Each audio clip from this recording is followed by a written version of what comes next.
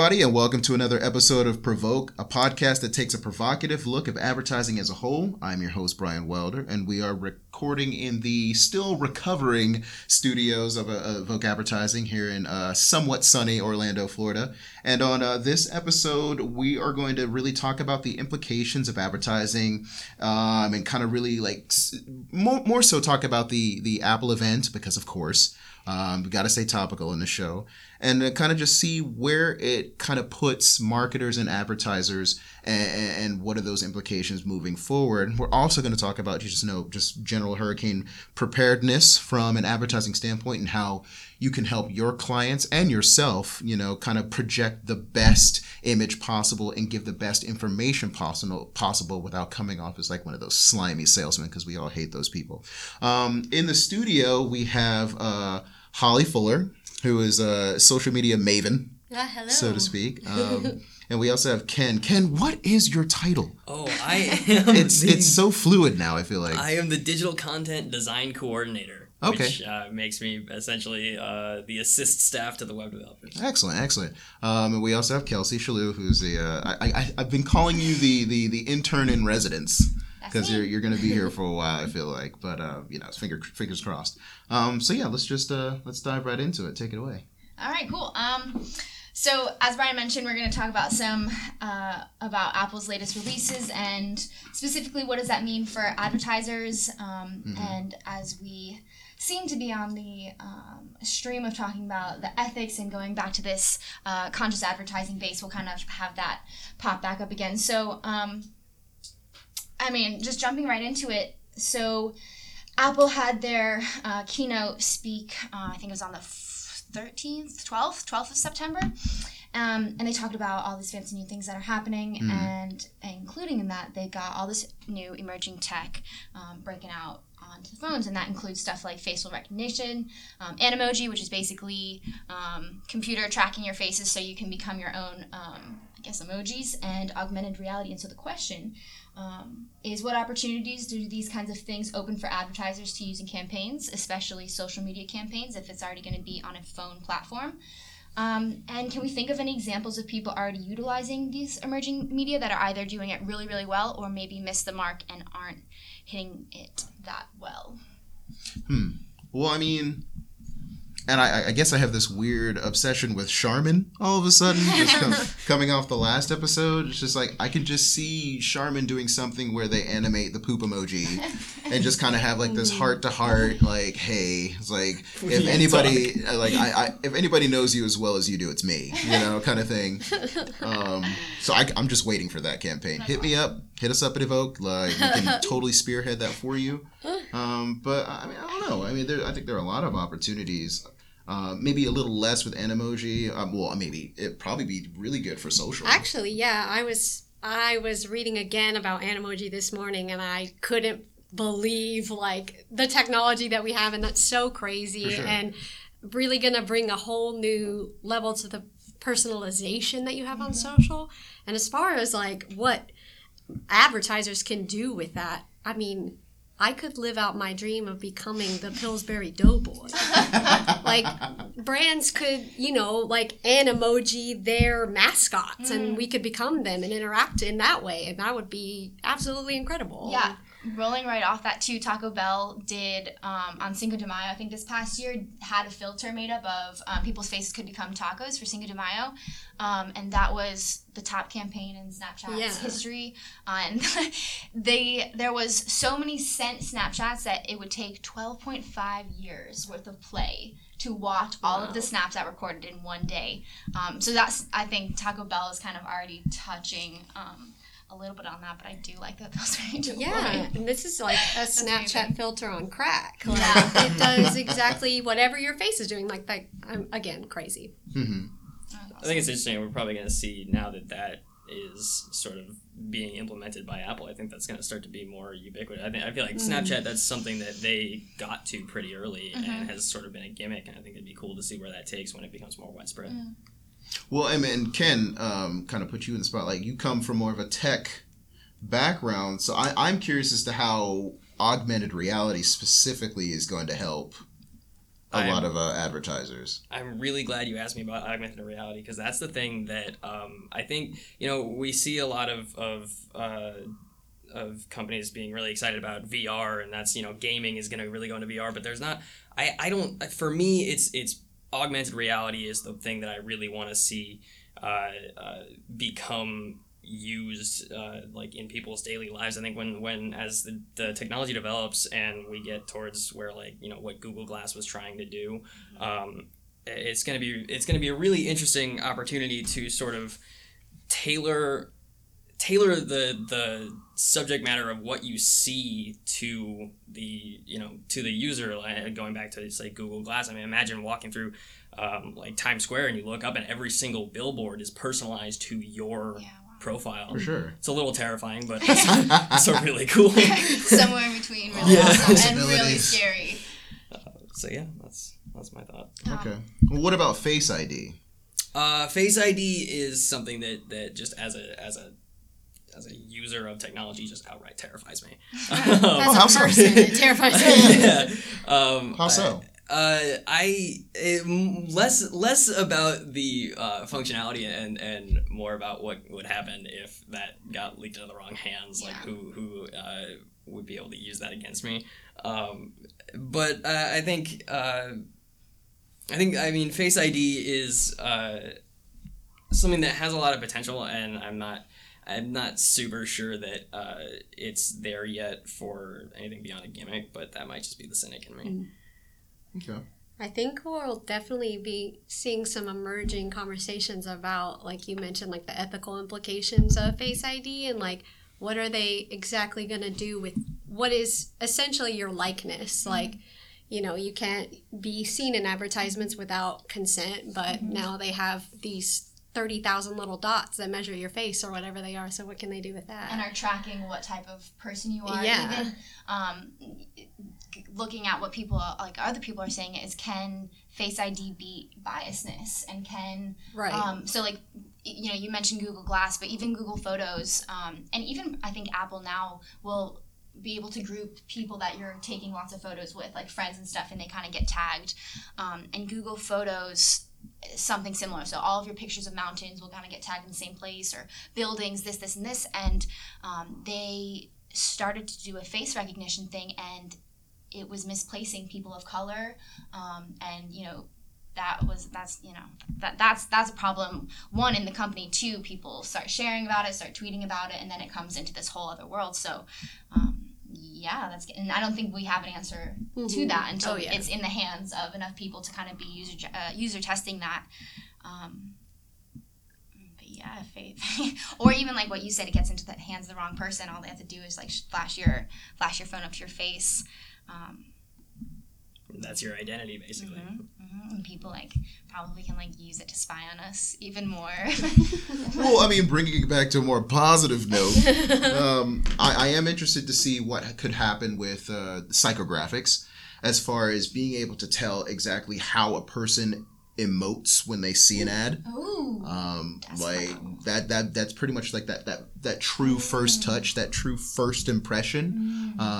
It could even do away with the idea of the liking system. You just it could not do away with it, but completely enhance how we like or dislike a specific ad. Or what about using facial recognition to determine a person's mood and therefore serving them an ad tailored to their current mood? Yeah, mood plus what they could be searching at that moment. Their kid's crying and they're clearly distraught trying to figure out what to do, and all of a sudden you start getting served ads that are tailored to your specific real-time situation. That's amazing. I mean, we're just giving out all these ideas. That one was free. That was the first and last free idea that you're getting from us. That's super cool. So I don't know. I mean, it's still early. It's still early. They literally just announced it a couple days ago. So I mean, but it's not. I don't think it's one of those things that's particularly new, especially AR. I mean, it's been utilized for years now. I think I remember Yelp. One of their older versions of their iPad app had an AR component to it where you could literally take it and kind of put it up again like a block on a street that you've just visited, and it'll show you like different restaurants that have different reviews and in different areas. And so, I mean, it's just, I think, kind of going along with what you said, a lot of people get really jazzed up about VR, but I think AR is where the real marketing and advertising potential lies. Because gaming is it's niche. Yeah. Not everybody games, or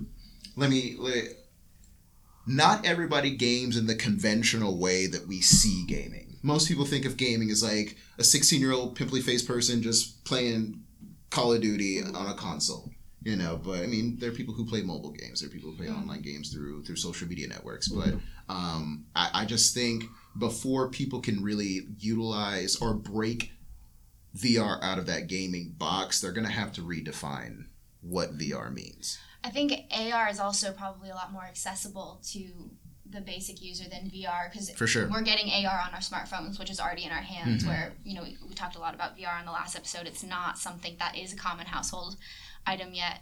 And I think it's, you know, it's not to say that there isn't a lot of potential for what VR can do, but there's that whole other aspect of when you're in a VR environment, you can't be up and walking around and doing stuff. You can't be living your life in VR. Whereas AR, you can take that with you anywhere. For sure. Pokemon Go. Think about Pokemon Go. That was like I think what was like a huge igniter of the AR trend kind of coming into gaming in a non-conventional way. Yeah, absolutely. People getting up and wandering the streets, riding their bikes, and And even that had its pitfalls. That had its pitfalls, like figuratively and literally, people falling into holes because they weren't paying attention to things. So I mean, I think there's a lot more potential with AR than VR right now. But again, as far as Apple's technology is concerned, it's still a little too early to tell what we can utilize it for. But I am very optimistic about the potential. I would say I can see there being a place for VR for like destination marketing. Yeah. Okay. Like for, you know, people can virtually visit a place or explore somewhere without actually being there. And I think I probably have seen some stuff like that from different destinations, but that could also work very well as an augmented reality program. For sure. So tying this, facial recognition conversation back to all the ad stuff we're talking about, is there a privacy issue of collecting data from someone's just like emotions from them sitting on their couch for advertisers to not use against them in a negative way, but use against them? Well, I think there's an argument to be made that people will definitely feel that way. Some people will. Like, think about all the people that cover up their laptop camera with a sticky note because they're worried that they're being Ken's raising his hand over there. Yeah. So I think people definitely have that on the front of their minds. And like I said before, I think some conversations are about to really get sparked. I don't think I want Facebook to know what emotions I'm feeling when I'm browsing my ex-girlfriend's Facebook page. That's all I'm saying.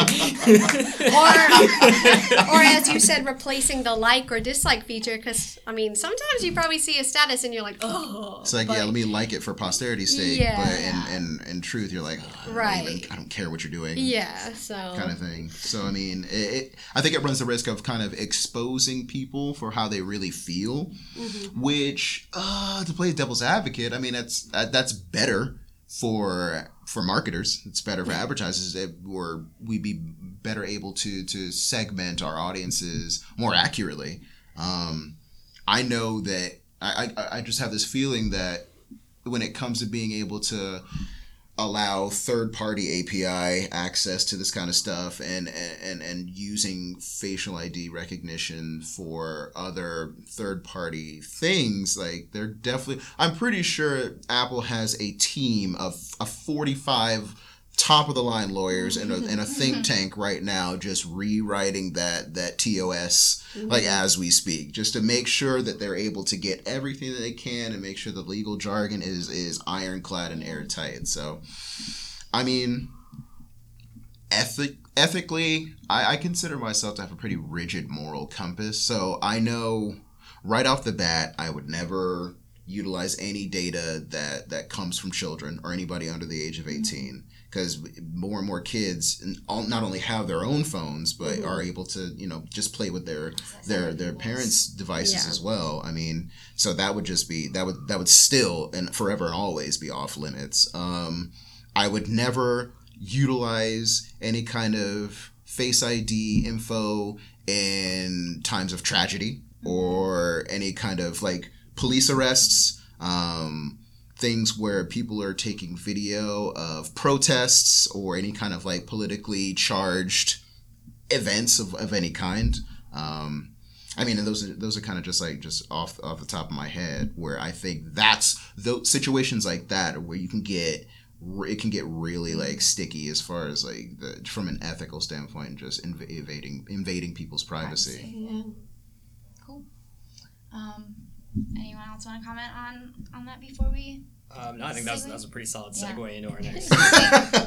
All right, so we talked a lot about the features that Apple's getting a lot of buzz for, Face ID and emoji, augmented reality stuff. But one of the smaller features that, once I was kind of looking into it, that might spark a bigger transition that we'll start to kind of see other non-tech companies adapt into is the fact that Apple's taking away the charger. So they're going wireless, and Samsung and there's other companies that are already doing this, but non-tech companies contort themselves to keep up with Apple products.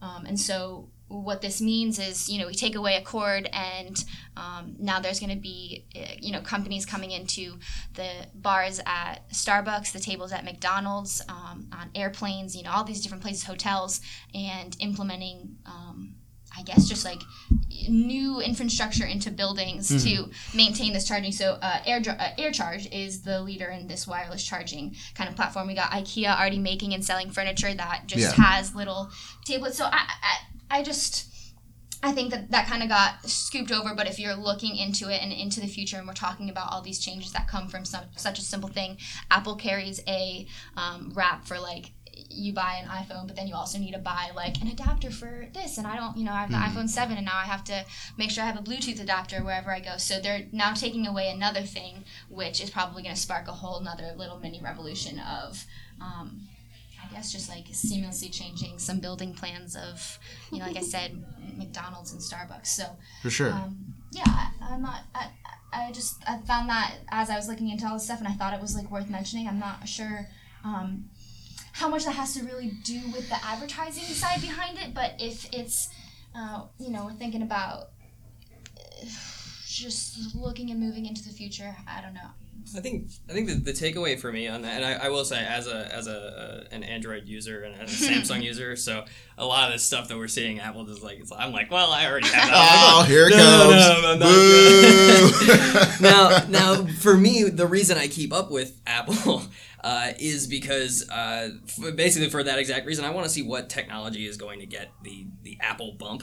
We like Brian touched on, we've had wireless charging for a long time, but Apple has a way of kind of forcing their whatever new implementations they make to kind of catch on. So for me, it's going to be great to see harkening back to augmented reality and particularly wireless charging. That was a good one for me. It's going to be cool to see that sort of take on, and we're going to, I think, see much more innovation from other third parties working with that technology. Yeah, I guess that's a takeaway from it, is that other companies are going to try to maintain this Apple innovations, even though some other people are trying to do it. Once Apple comes out with the new name, it's like that's what we have to start making all of our adaptations to. What came to the forefront of my mind thinking about the wireless charging is like, what about vehicles? Like, they're going to have to adapt to that, and I mean, that's obviously going to be a selling point for those cars as soon as they can come out. I mean, truly, and it's crazy to think that we're just like slowly getting rid of the wires in our life. Like, what is it going to be like in 20 years? I don't know. Yeah.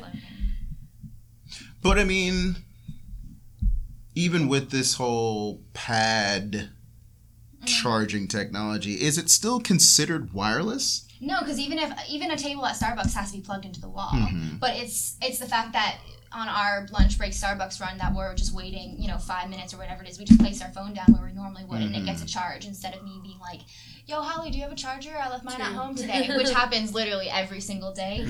So I think it's just those like micro things that I don't even, everything goes back. It's not happening right at this moment, so it's not in enough users' hands to be able to really know the direct implication, but you said it best when you get to see these third parties come in and innovate and adapt. Have they stated that this will be like a universal thing across all Apple products, or is it just the phone? The watch and everything also has that, so I don't know. I don't know. From what I know, it's the newest phones, the Apple Watch 3, and then the AirPods. Mm-hmm. But technology is moving so fast that in 5 years, no one will have an iPhone 6. Whoa. You have to pry my iPhone 6 for my cold dead fingers. I said 5 years. Hey, those things are workhorses, man. I don't know. I'm not particularly sure if this is something that is going to... because a lot of people throw around the idea of innovation. Where do you draw the line between what is truly innovation and what is just lighting a fire under other companies' asses in order to kind of quote unquote play catch up? Innovation is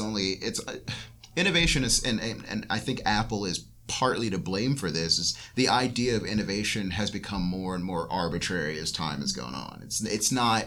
It doesn't have that same awe-inspiring feeling as it did when we first started talking about things that were truly innovative, And so I don't know. I think it's kind of just like, and I think a lot of in marketing you hear about moving the needle. I think this is just one of those, like you said, one of those micro moments where it's just tipping that needle just a little further over, but it's not something that's earth-shattering. Oh no! It's not something that's going to really.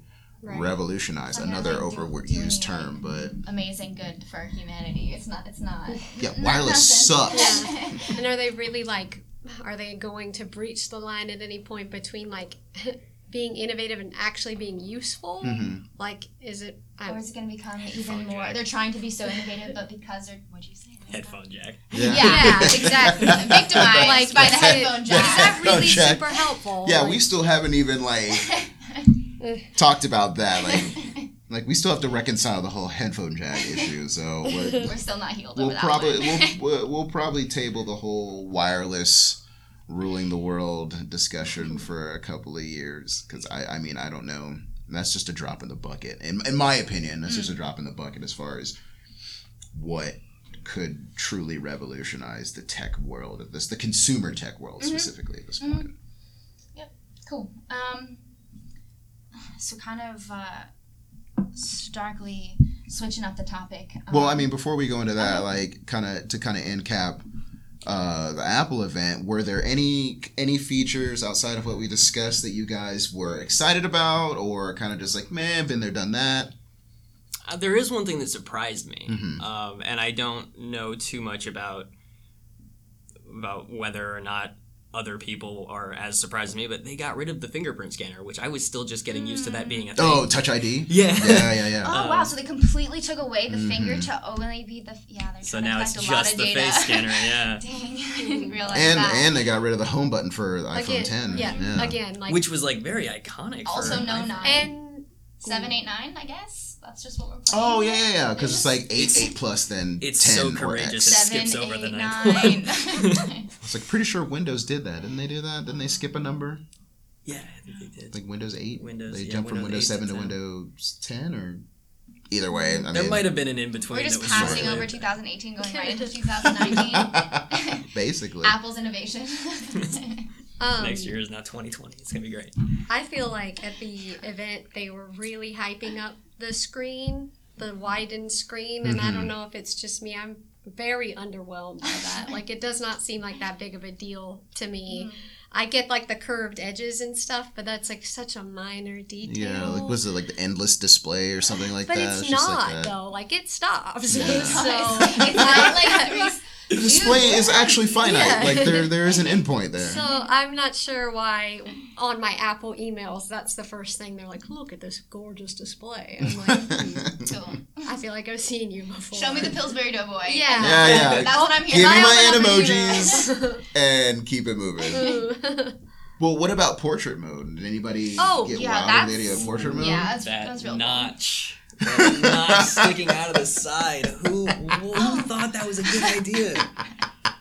Oh, I mean, man. for the selfie generation, I think Yeah. it's a perfect update. Yeah, it's a traveling like photo studio. Yeah, our Instagrams are so important right now, and so I think that's great. Think about and- the content we'll get too, with even like better. yeah, If users, USG content. yeah, would be if users beautiful. are able to create and take even better photos of food, of travel, of whatever it is, Yeah, then for the sure. USG that we get back is going to Yeah. be even more heightened, which, we'll definitely see as that rolls out. So yeah, so there are definitely some positives that come with a lot of the latest Apple announcements, but again, I think it's just too early to tell a lot of the implications that come with it. But I mean, that shouldn't stop us from being able to make predictions. That's what we're here for. Absolutely. Segue. Yeah, absolutely. All right.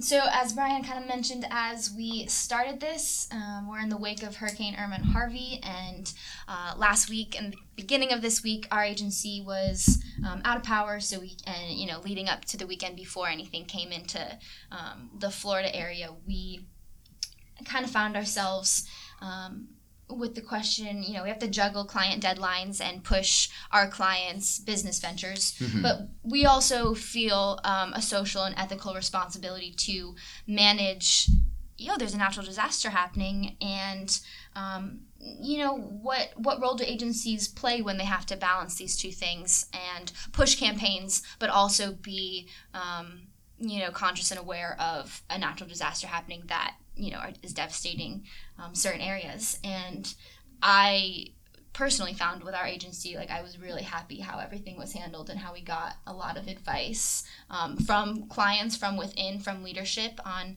kind of how to go about and handle and tailor our content specific to different clients for this event.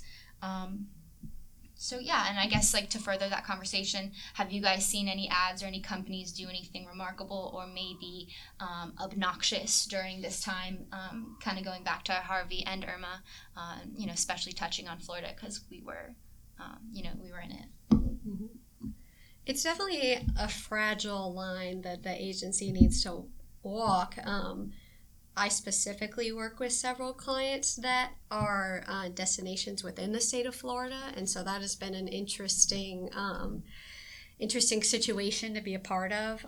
Obviously, you have to be reserved in promoting the destination throughout times of disaster because you don't know how they're doing, and you don't want to obviously send people into the storm or anything like that, and so it's definitely very careful, especially the messaging that we're putting out on social. And then the question has been arise, for these VCBs, do we promote residential information, where can you find sandbags and stuff like that, or is that not the job of the VCB? There's been a lot of discussion from the social end on how to deal with a hurricane.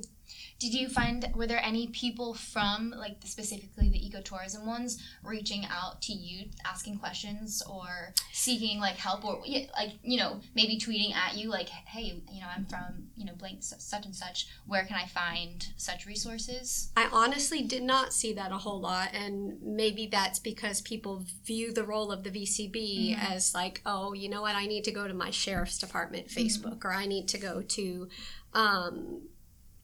maybe even visit Florida over a specific destination. And you have to think about the audiences that like these Facebook pages. Is it people that live there, or is it people outside of the state? So I personally didn't encounter that so much with this situation. And I think it's one of the weird perspectives, not weird, but one of the perspectives that we don't think about as much, especially when we're dealing with like travel and tourism. So a lot of travel and tourism audiences are people who are from out of state trying to come in and experience everything that we have to offer. But in times like these, especially with Hurricane Irma, it gives you an opportunity to be more introspective, because at the end of the day, there are people who live here too. There are more people. No, let me not say that. I was going to say there are more people who live here than people who visit here, but those numbers are kind of debatable. But at the end of the day, there's still people who call Florida or wherever your respective state or country is home. So I think being able to take time to kind of just be mindful of the people who live here, the people who strengthen the economy the other 6 to 7 months of the year outside of tourist season, like they need help. Like being able to be a resource for any kind of shelters or any kind of like grocery stores that might be open late night or after hours. That little bit goes a long way, whether it's just like a preparedness checklist or some sort of like series of tweets that kind of give people updates on what needs to be done, like 6 hours or 6 days out, 3 days out, the day of, and the days after. But I think it also goes back to the idea of kind of playing that balancing act, because we as an agency, we're not a news station. We're not weathermen. We are not professionals when it comes to tracking storms, what you can expect within the first 3 hours, 6 hours, however. And I think it's the idea of being able to be an advocate for your clients, but still knowing how to stay in your lane. Not overstepping your boundaries. Absolutely. And like going out. I also think it's important to mention, like on a sales standpoint, if you are not from Florida and you are like planning to like send out a series of paid ads or like put up a new billboard or launch something and you're not paying attention to what's currently happening, one, it's going to come off as obnoxious. Two, it's going to be super unsuccessful, because that's your advertisement and your call to action is not important to people trying to get ready for a hurricane or after a hurricane. The last thing you want to do is put your foot in the mouth of some kind of campaign. It's raining deals in the middle of a hurricane. Yeah, and I think that if anything, that just speaks to your lack of professionalism as an agent or an advertising expert. I mean, it makes me question what you're in this industry for. Like, if you want to sell something, there are plenty of car lots all over the world. And Kelsey, excuse me, you and I, we've talked about this in the past, where it's like the idea of social advocacy, like being able to be a champion from a social level for your clients and the people that they service. Like, it's more than just selling the latest blender or trying to get people to go to the newest store location. It's also about actually improving their lives, for the better, even if it's in times of emergency. And I think we kind of had a lot of opportunity to see how certain people react to things. And I think it was great. I think it was, I haven't seen any like direct ads to like my phone, or I don't watch cable, so I'm not getting ads on TV or anything like that. So I don't know if you guys have seen any direct ads from companies. I've seen a lot of PR stunts. Target, of course, like donated, bunch of money, and like I've seen lots of companies donate for causes. Apple donated $3 million to Red Cross. I did see an ad by Walmart that I guess was specifically targeted to Texas, and it was all about Harvey. And basically just like, we're going to overcome this. We are Texas. We are strong. And then it had a nice Walmart plug at the end. But I think in general, they're getting it right, that this isn't the time to sell a product or promote a service or anything like that. It's about expressing your dedication to your community. And that's how the brand will eventually pay off, even though, it might not seem like it at the time. Yeah, I think there's a lot more to be gained from building goodwill with your consumers than to try and grab a quick buck off of people that might be in need. Did you guys hear about this isn't really in relation to the hurricanes per se, but a similar situation? You guys heard about the Equifax leak, right? Yeah, absolutely. Apparently, the other credit bureau, TransUnion, I want to say. Yeah. Okay. They have on their site a page for to freeze your credit, and it used to be super simple. It's literally I took a look at it in the Wayback Machine, the web archive. Yeah. What it used to look like was at the head of the page was a big orange button, freeze your credit, and it was a very simple process. And what they did immediately following the Equifax leak was on Monday they reorganized that page and hid that link. They buried it under an entire article in an inline click here link, and that entire page then became geared towards selling you their credit monitoring service. Really? Yeah. And that was like, that was so blatantly. Yeah. Like there are people that really are see getting through hit this. hard, but yeah, it's like Yeah. So. Because it affected almost half the country, like almost 150 million people. A lot of people. Yeah. So I mean, I think that goes back to the idea of being.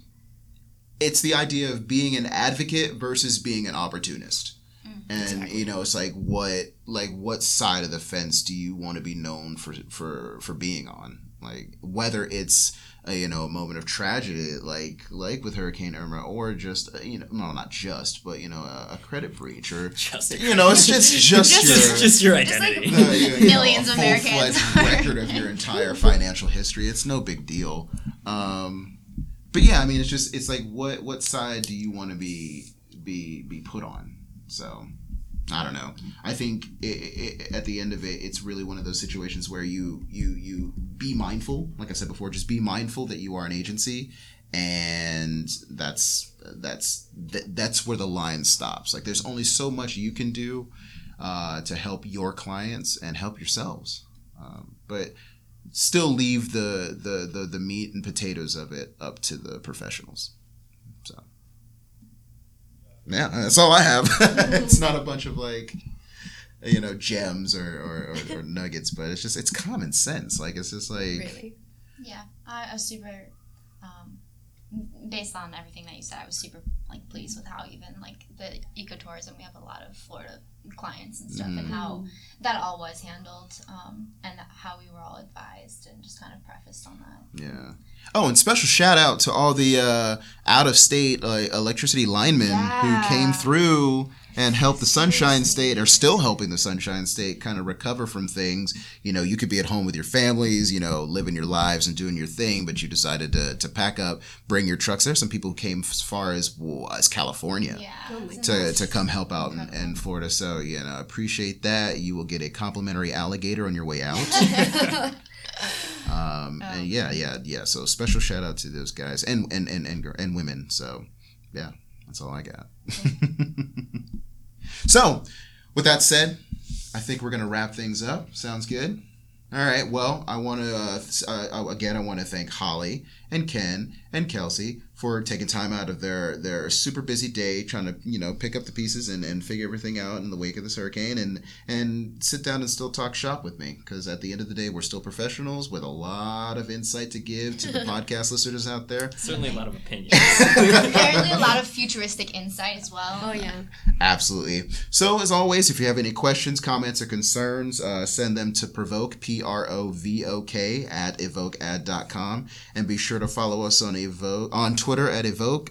What is it? Is it Evoke Advertising? See, we get changes all day. Evoke Advertising. And is that on Facebook as well? Evoke Advertising? Yep. Cool. Awesome. To keep up with all of our contributions to the advertising world. As far as this week's concerned, I don't have a quote because I feel like it'd be a little self-serving to kind of end it with this heady existential be the best person you can be, blah blah blah. You can look that up on Google. It's fine. At the end of the day, we are all advocates for one another as well as our clients and the people that we work and do not work with every day. And so, as I always say at the end of every episode, y'all take care.